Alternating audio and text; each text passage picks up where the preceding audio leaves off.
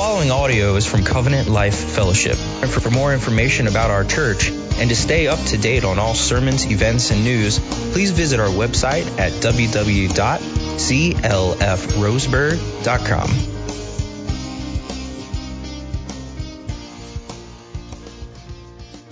Well, it's good to be here. It's good to see you.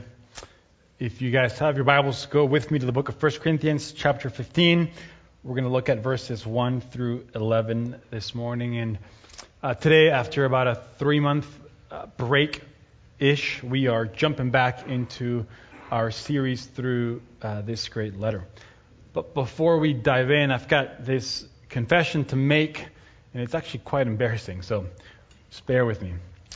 This week, when Pastor Dave asked me to preach, and he told me what text we were going to be on or in, I wasn't super thrilled, which is crazy.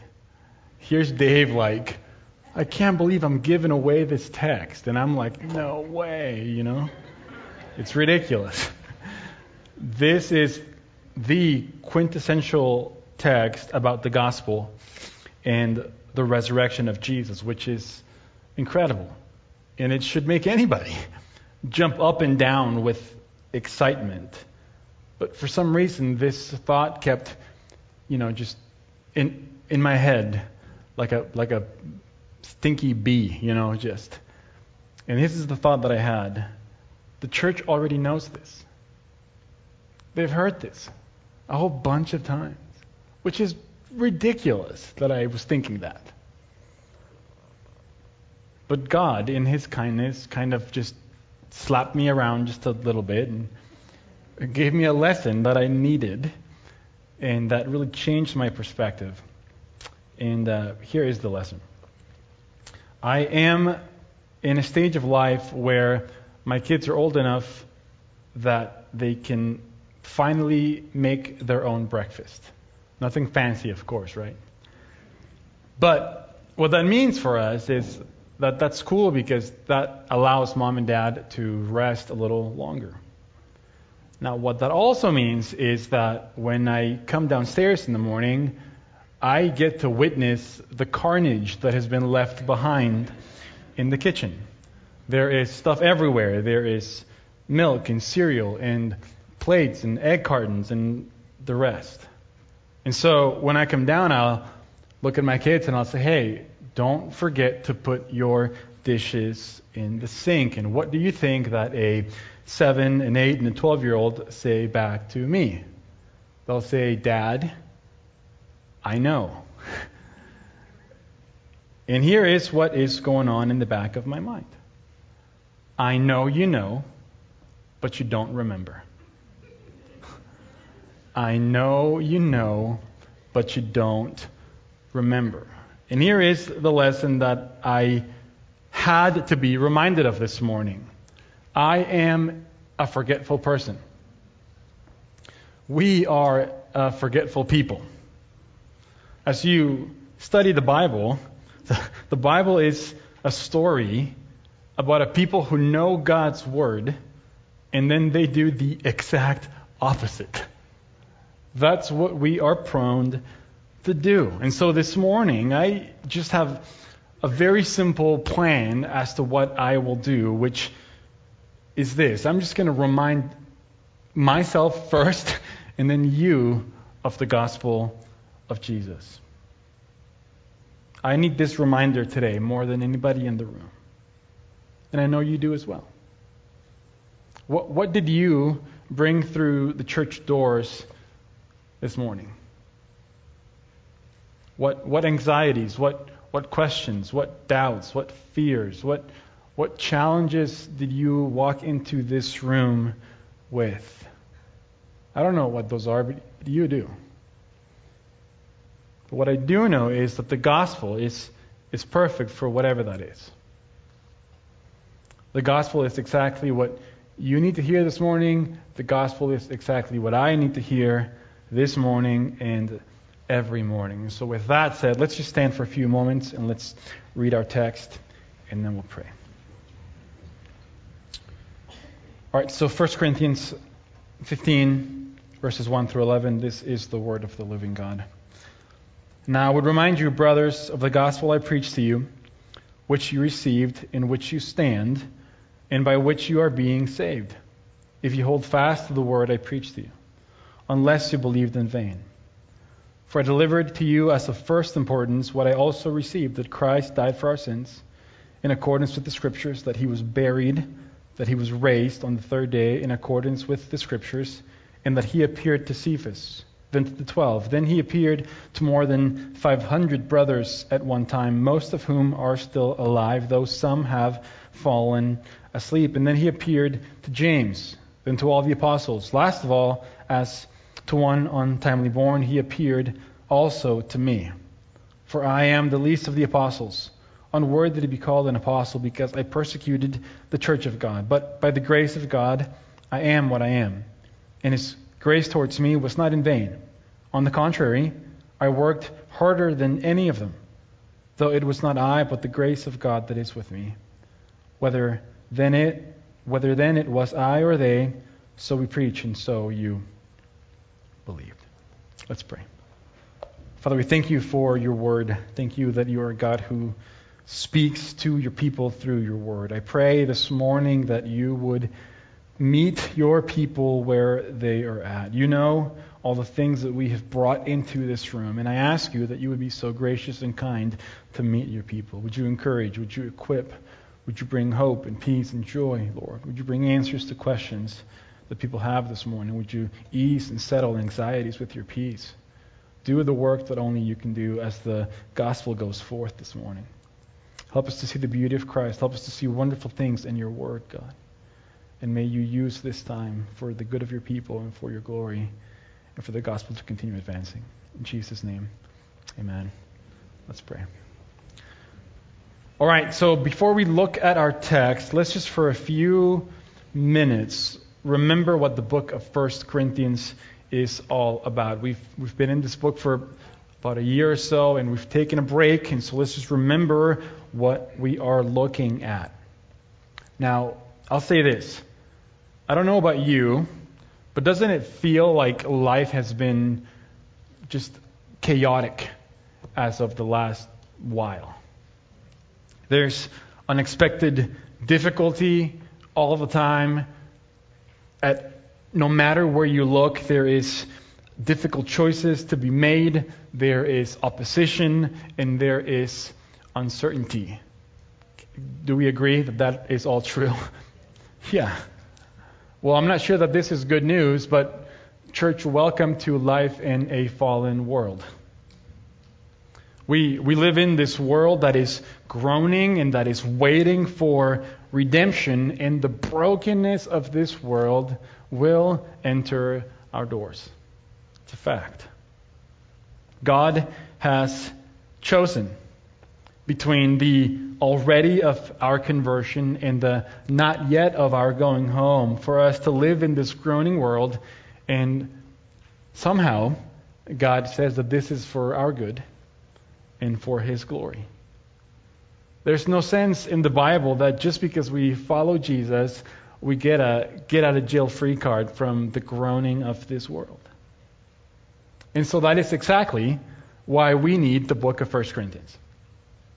In this letter to the Corinthian church, here is what we find. We find that you and I have a sturdy gospel. A gospel that is able to deal with all of the challenges of life, no matter what those challenges are. And so in this letter, what Paul does is he describes the kind of challenges that people, Christians, will face throughout life. And these challenges have brought great division to the church in Corinth. And so Paul, because he cares for them, he wants to help them. And so he answers for them a series of very difficult questions. Difficult questions like the question of divorce and remarriage. The question of gender roles in the church. The question of spiritual gifts. The question of sexual immorality and how we handle sexuality. The question about church discipline. The question about lawsuits between believers. The question about the food that was being offered to idols. Questions about my liberty, the nature of my liberty as a Christian, and how should I restrict, and how much should I restrict my liberty out of love for someone else? Those are meaty, difficult questions. In this letter, as Paul is writing, what Paul is demonstrating to these people and to you and me is that the gospel is able to bring answers to every single one of those difficulties. We have a great and big, wide gospel that reaches to every area, every nook and cranny of our lives. There is no difficulty, there is no challenge that is not addressed by the gospel of Jesus. And that is the core theme of this letter to the Corinthians. Jesus Christ crucified. Jesus Christ resurrected. Jesus Christ reigning. Jesus Christ our righteousness. Jesus Christ our sanctification. And Jesus Christ our redemption. And so this letter is basically about what does it mean for you and me to live every day in light of the gospel of Jesus. How do we practically live out the gospel of Jesus? And the crescendo of this whole conversation is this chapter, 1 Corinthians 15. Paul wants you and I to understand this. You will never ever know what it means to live in light of the gospel of Jesus in your marriage, in your parenting, in your hobbies, in your work, with your finances. You will never understand what that means if you don't understand the power of the implications of the resurrection of Jesus. Because what Paul argues is that apart from the resurrection, our faith is useless. Without the resurrection of Jesus, Christianity descends down to being just another belief, just another philosophy on the shelf of philosophies. But if the resurrection happened, it changes everything. So Paul wants you to understand the implications, the everyday, practical implications of living in light of the gospel because of the resurrection of Jesus. That's Paul's big knockout punch in this letter. Now, next Sunday, when Dave is back in the pulpit, we're going to look at the specific implications of the resurrection of Jesus. But this morning, all we're going to do is just get the gospel clear. We're going to set it out straight and simply, clearly for all of us to know what the gospel is. That's the starting point. And then we'll move on to the implications of the resurrection of Jesus. Now look at the text with me. First few verses. And as we start, let me say this also as an example. When I was a kid, I played a game called Telephone. Anybody else? Telephone? Famous game. You know how the game goes, right? Bunch of kids make a line, and the longer the line, the funner the game will be, right? Then someone whispers a message into the ear of the first person, and they have to pass on the message from ear to ear, all down the line, until the last person in line has to announce aloud what they think that they have heard. And usually, it's a mess. It's this hilarious, garbled message. Well, the Apostle Paul tells us that he has delivered the gospel to the Corinthians. But as we'll see, as the message of the gospel has been passed on from ear to ear and from heart to heart, the gospel message has become all kinds of garbled along the way. And the consequences for this have not been hilarious. The consequences for this have actually been quite disastrous. If you look for just a second at verse 12 of chapter 15, which Pastor Dave will preach on next week, you'll see just how confused their understanding of the gospel had become. So Paul asks them a question in verse 12. How can some of you say that there is no resurrection from the dead? Some of these people, for whatever reason, were teaching that there is no resurrection. And so Paul is going to argue that if that's true, then Jesus did not rise from the dead. He's still dead. And if Jesus is not risen from the dead, then the gospel is this empty thing. It's a sham, and we are, of all people, most to be pitied. And so we should just close our Bibles and go home.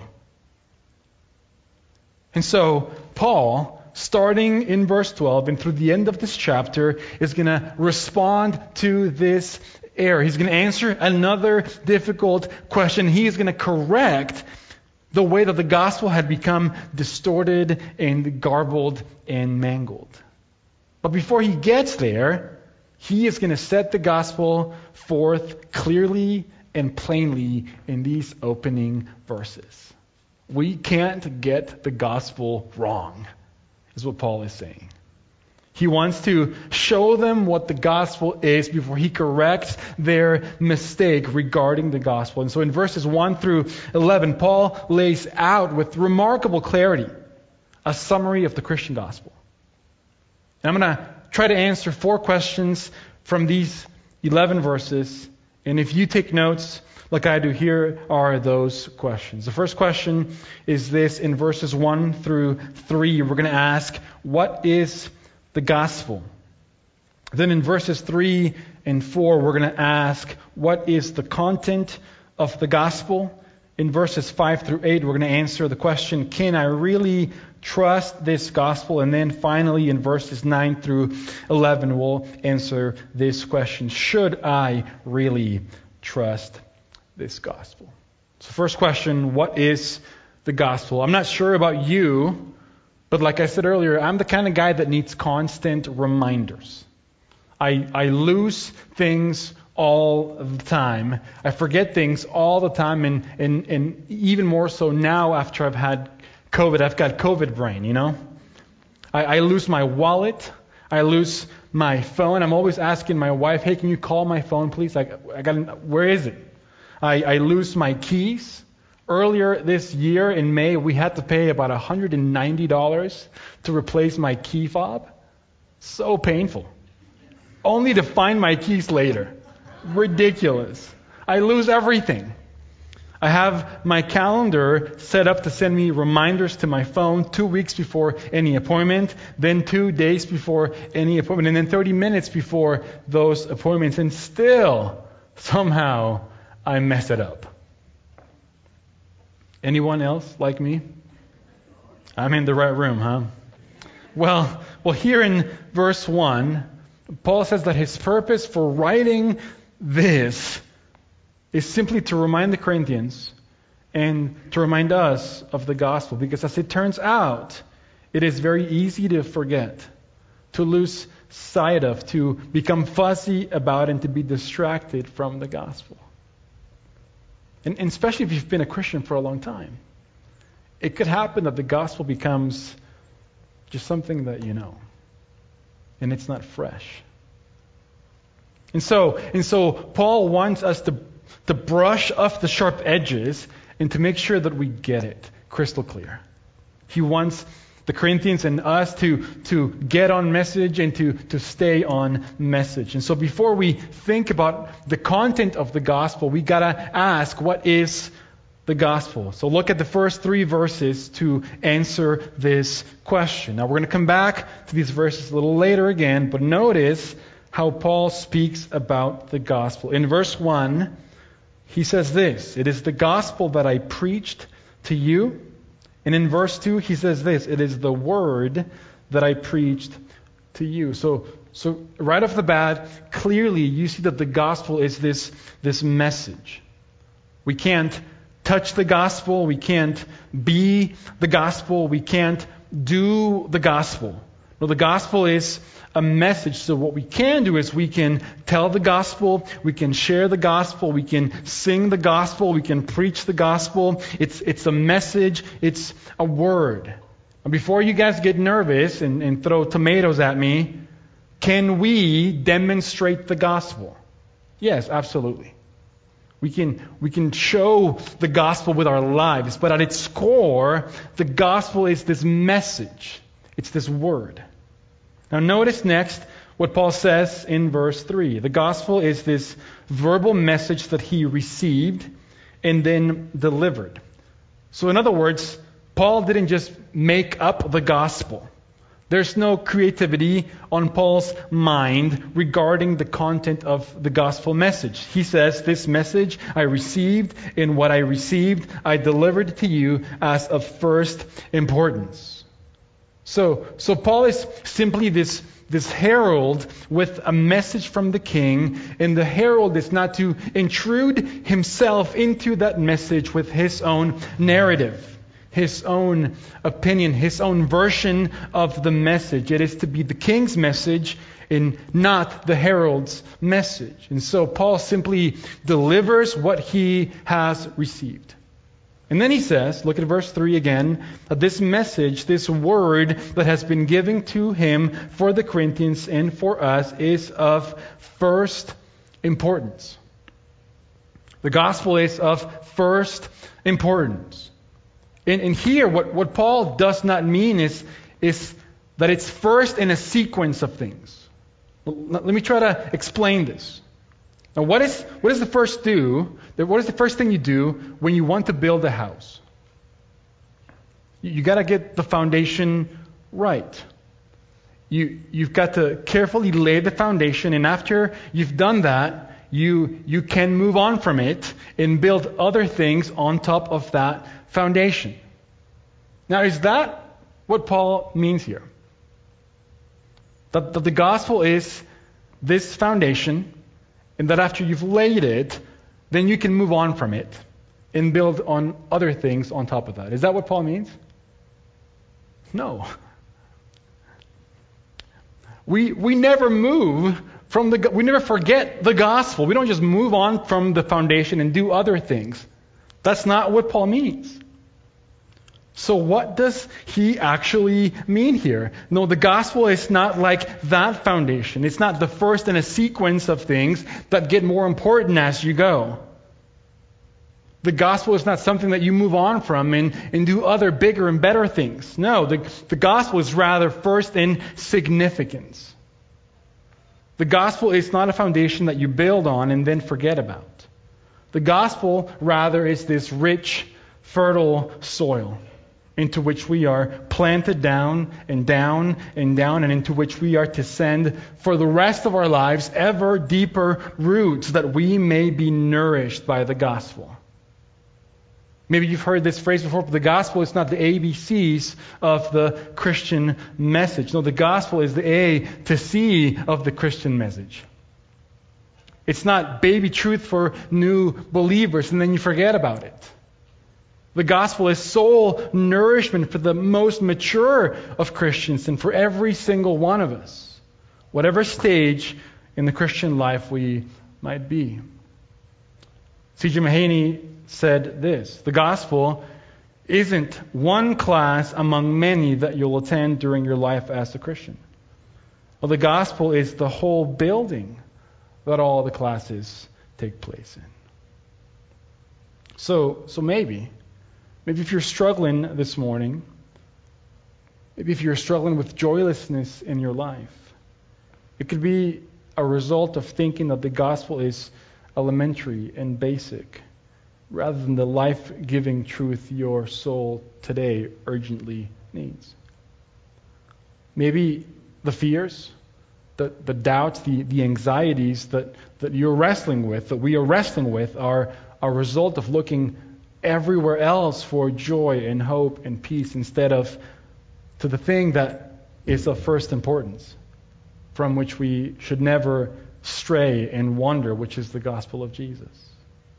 And so Paul wants us to understand the priority that we must all constantly take hold of and appropriate and apply the gospel to our hearts.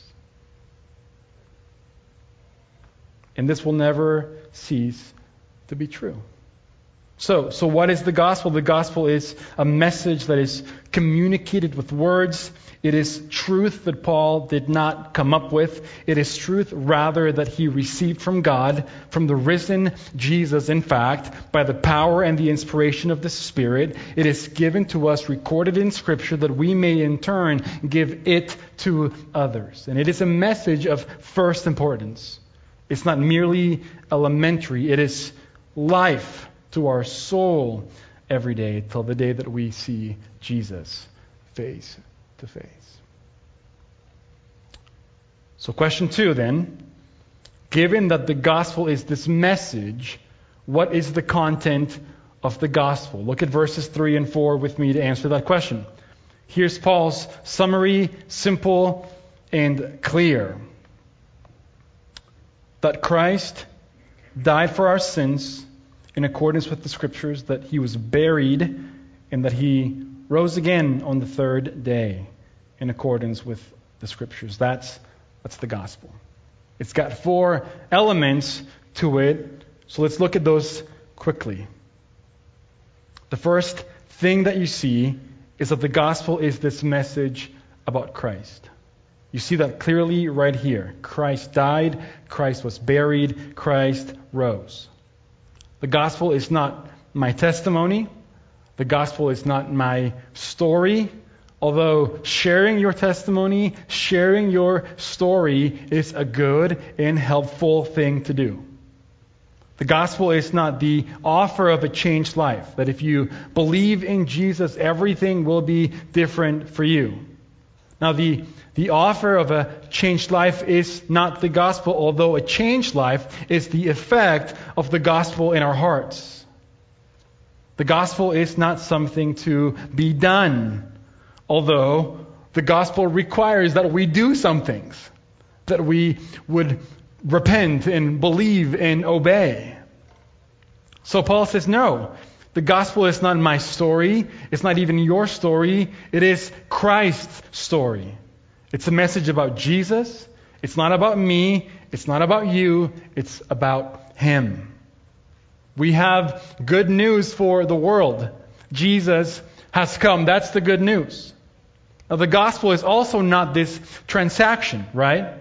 If you do this, if you act this way, if you perform this ritual, if you say these words, if you sign this card, pray this prayer, then you will be saved. That's not the gospel. The gospel is not this transaction. Rather, the gospel is a person. The good news is summed up in the person of Jesus. He's the one with whom this message Paul preaches brings us into relationship with. He's the one that your heart needs. Paul wants us to see that of first importance is the centrality of Jesus to every one of our hearts. So the gospel is this message about Christ. Second, he says that the gospel is a message about sin. Look at verse 3. Christ died for our sins. Well, let me say this clearly and carefully. But I'll say this. Our fundamental problem as people is not brokenness. Our fundamental problem is sin. And those two things are not the same thing. We sometimes use these words as synonyms, and instead of talking about sin, we talk about brokenness. And that could be a dangerous pattern to fall into, and let me tell you why. When we talk about brokenness, what is the focus of the attention? It's us. Now, we ask questions, what's wrong with me? What do I need to do to fix me? We become the center of the attention. Now, if you were to ask my wife, Amanda, she will tell you that I am in fact a terribly broken man, full of all kinds of dysfunctions and issues, but that's not my deepest problem. My deepest problem is that ultimately, not that I need some help sorting myself out. My deepest problem is that I stand before a holy God guilty. That's the real issue. Sin isn't just brokenness or dysfunction. Sin is guilt in the sight of a holy God who stands in relationship to us as a judge. And apart from a Savior who can reconcile us to Him into right relationship, there is only condemnation and judgment for us. There's no way out from under that sentence. That's our issue. That's our problem. And Paul says But the gospel of Jesus is so important because it is God's answer to the sin problem. That's the problem that it deals with. Not just our brokenness, though marvelously by the grace of God, when the gospel begins to deal with our sin and set us free not only from the guilt of sin, but from its power and pollution, we are enabled to think differently and act differently and master ourselves, and we do become whole and happier and less dysfunctional people than before by the grace of God. But the gospel itself speaks to the issue of sin and guilt, and that is why we so badly need Christ. And whether you are not a Christian yet or you've been a Christian for years and years, don't we still wrestle with sin? Well, Paul says to you and me this morning, Jesus is the remedy.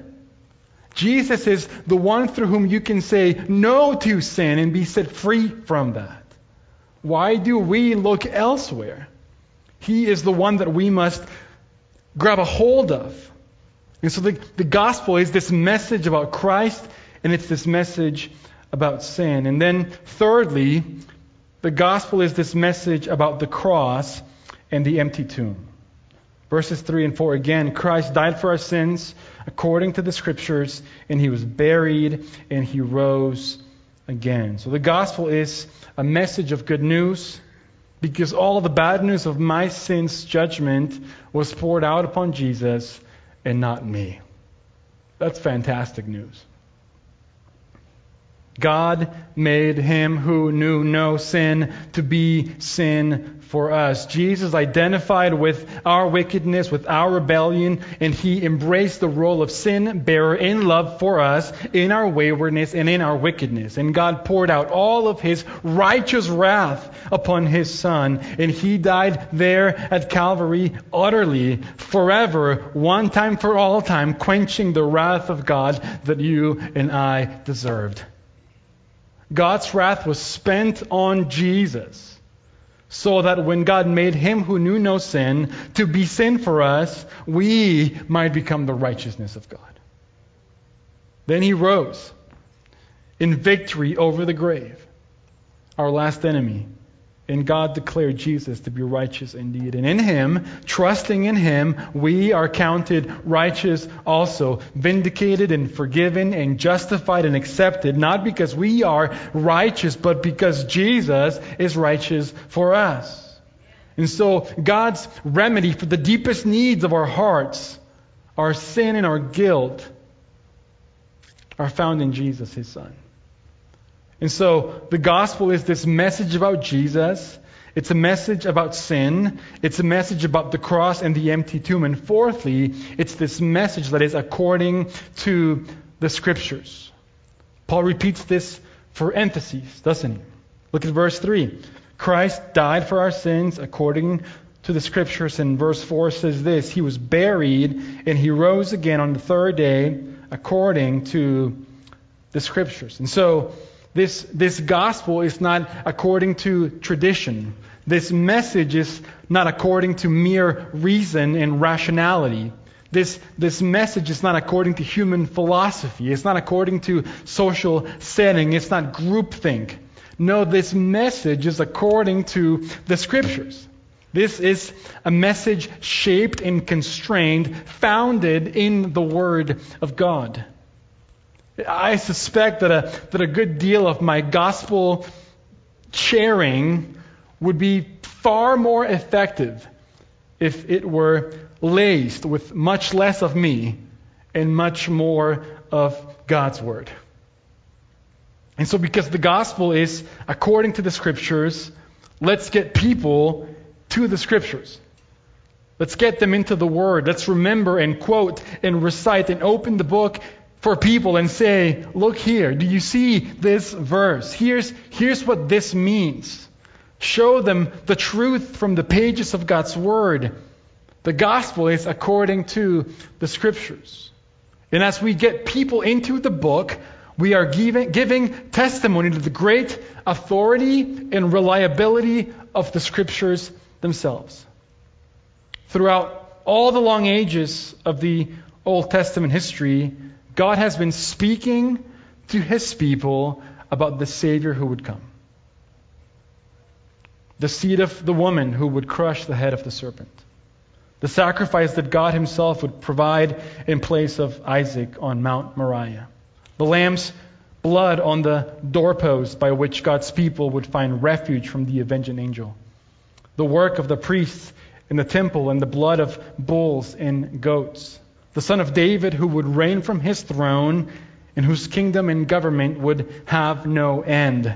The servant of the Lord upon whom the Lord would lay the iniquity of us all and by whose wounds we would be healed. Over and over and over again, from the first page in the Old Testament to the last page in the Old Testament, the scriptures are saying he's coming, he is coming, this is what he will be like, this is what he will do. And then you get to the New Testament and you are smacked in the face with this phrase, this he did in order that the scriptures might be fulfilled. So the gospel, this message is according to the scriptures. And when we help people to see that, we are saying to them, this book is a foundation upon which you may build your life. You can absolutely trust the reliability of this book. It is true. It is sure. So the gospel, what is it? It is this message. It's this word received and delivered of first importance. It is a message about Jesus, a message about sin, a message about the cross and the empty tomb, and it is this message that is according to the scriptures. Now, the third question we're going to answer this morning is this: can I really trust this gospel? Anybody ever had that question before? Can I really trust this thing? If that's what the gospel is, can I trust it for real? How do I know the gospel is true? Well, look at verses 5 through 8 of our text here. The Corinthians were saying, you know this gospel you're preaching, Paul? I think it needs some tweaking. I think it needs some reconfiguration to make it a bit more palatable. I think you got to change it so that it goes down a little bit easier. This resurrection stuff has got to go, Paul. And Paul wants to show them, no. This gospel, this pristine, authentic gospel about Jesus Christ crucified and risen, this gospel, you can trust it. And here's how Paul does that. In verses 5 through 8, he says that the Jesus he's been preaching, appeared. He was bodily seen by Cephas, and then the 12, and then he appeared to more than 500 brothers at once. And most of them are still alive. Although some have died, he says, but you can go and find them. You can talk to them. Go find the 12. Go find James. They've seen Jesus, and I've seen Jesus. And so Paul says, guys, there's a ton of people who have seen Christ, and he is alive. I've met Jesus. He is walking. He is eating with us. He is alive. This is a fact. This is true and utterly real, and you can take that to the bank and stake your life upon these facts. This is a sure fact, a sure thing, and of course, the answer is, of course, we can trust this gospel. But then that begs the question, should you trust the gospel? The New Testament, everywhere, claims again and again that the gospel is a fact. We just looked at one place where it does that. In the opening verses of Luke's gospel, Luke, who writes to a man named Theophilus, says this: inasmuch as many have undertaken to provide an orderly narrative of the things that have been accomplished among us, just as those who from the beginning were eyewitnesses, it seemed good to me also to write an orderly account. So the Gospel of Luke is Luke's arrangement of the data and the information based on eyewitness accounts. The Apostle John in the first letter, in the opening verses of 1 John, says the same thing. That which was from the beginning, which we have heard, which we've seen with our eyes, which we have looked upon and touched with our hands. This is no myth. This gospel is no fairy tale. This is not make-believe. It's not the same sort of thing you would hear in the Greek mythology of the Pantheon. This is something else. This is history. That which we have looked upon and touched with our hands concerning the word of life. The life was made manifest. We have seen it and we testify it to you. So we can really trust this gospel, but should we trust it? Should you and I give our lives for the gospel of Jesus? Should we do that? We'll look at verses 9 through 11. Back in verse 2, Paul says that when the Corinthians trusted in this message, that it did something amazing in their lives. In verse 2, he says that they are being saved by this message. When they trusted in Jesus, they were saved from the penalty of sin. One day they will be saved from the presence of sin. And in the meantime, they are being saved from the power of sin.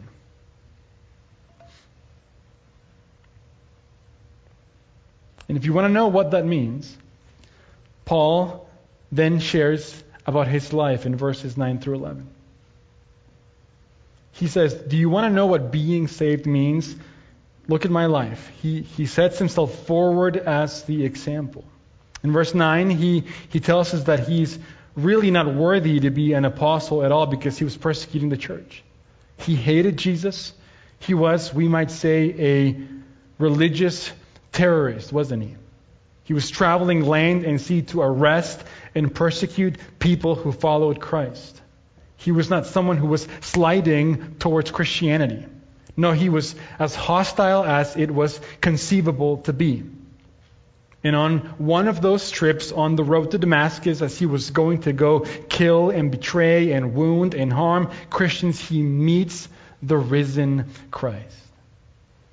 And Paul says in verse 10, by the grace of God, I am now what I am. So suddenly, seeing Jesus alive from the dead, the persecutor becomes the greatest preacher of the gospel the world has ever seen. And here's what that means for us. It means that if grace, if the message about this risen Savior, if the gospel can take someone like Paul and turn him around so completely and so radically, well, don't you think that the gospel could do the same for you?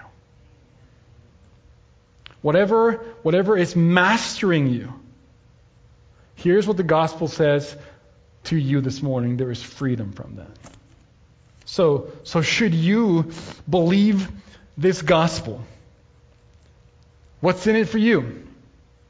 If you trust in this Jesus, if you trust in this gospel, you will never be the same.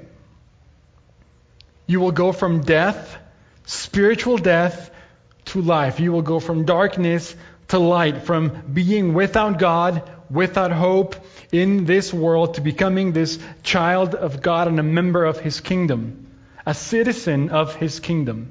You will go from being on the outside to the inside, as it were. You will come to belong. You will have access to the throne of grace.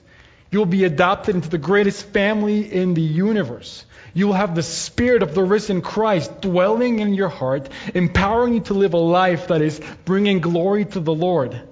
And you will see, as it were, for the first time. So, should you trust in Jesus? Yes. Yes, you should. You should abandon your life to following Christ. You should stake your life upon the gospel of Christ. Surrender all that you are, every area of your life upon the gospel. Paul says, this is what I preach. This is what you believe. That's what it takes. Believe on the Lord Jesus. Trust in Him, and you will be saved. Some of us oftentimes look to do 1,000 other things. We try really hard. We are here every Sunday, checking that box. We're good people. Some of us are trying to dig ourselves out of a mess, seeking somehow to offset our bad deeds with some good deeds because maybe in the end that will balance out. Well, friend, let me tell you, that's a futile errand. There is nowhere else you should look. The good news is this: Jesus is all you need. And if you merely, whatever age you are, rest the weight of your life and your hope and your eternity on Him, then you, like the Corinthians, will be saved from the penalty of sin. You will be brought into right relationship with God. You will be saved from the power of sin. You will be finally able to say no to sin and yes to Christ. And then one day you will be saved from the presence of sin and all its effects forever. And from beginning to end, Christ will carry you. So yes, you can trust in Jesus. Should you trust in Jesus? Yes. Yes. Yes. Anchor yourself on Him. Would you do that today? Let's pray. Father, like I said earlier when we started, this week, for some reason, I realized that the gospel had become,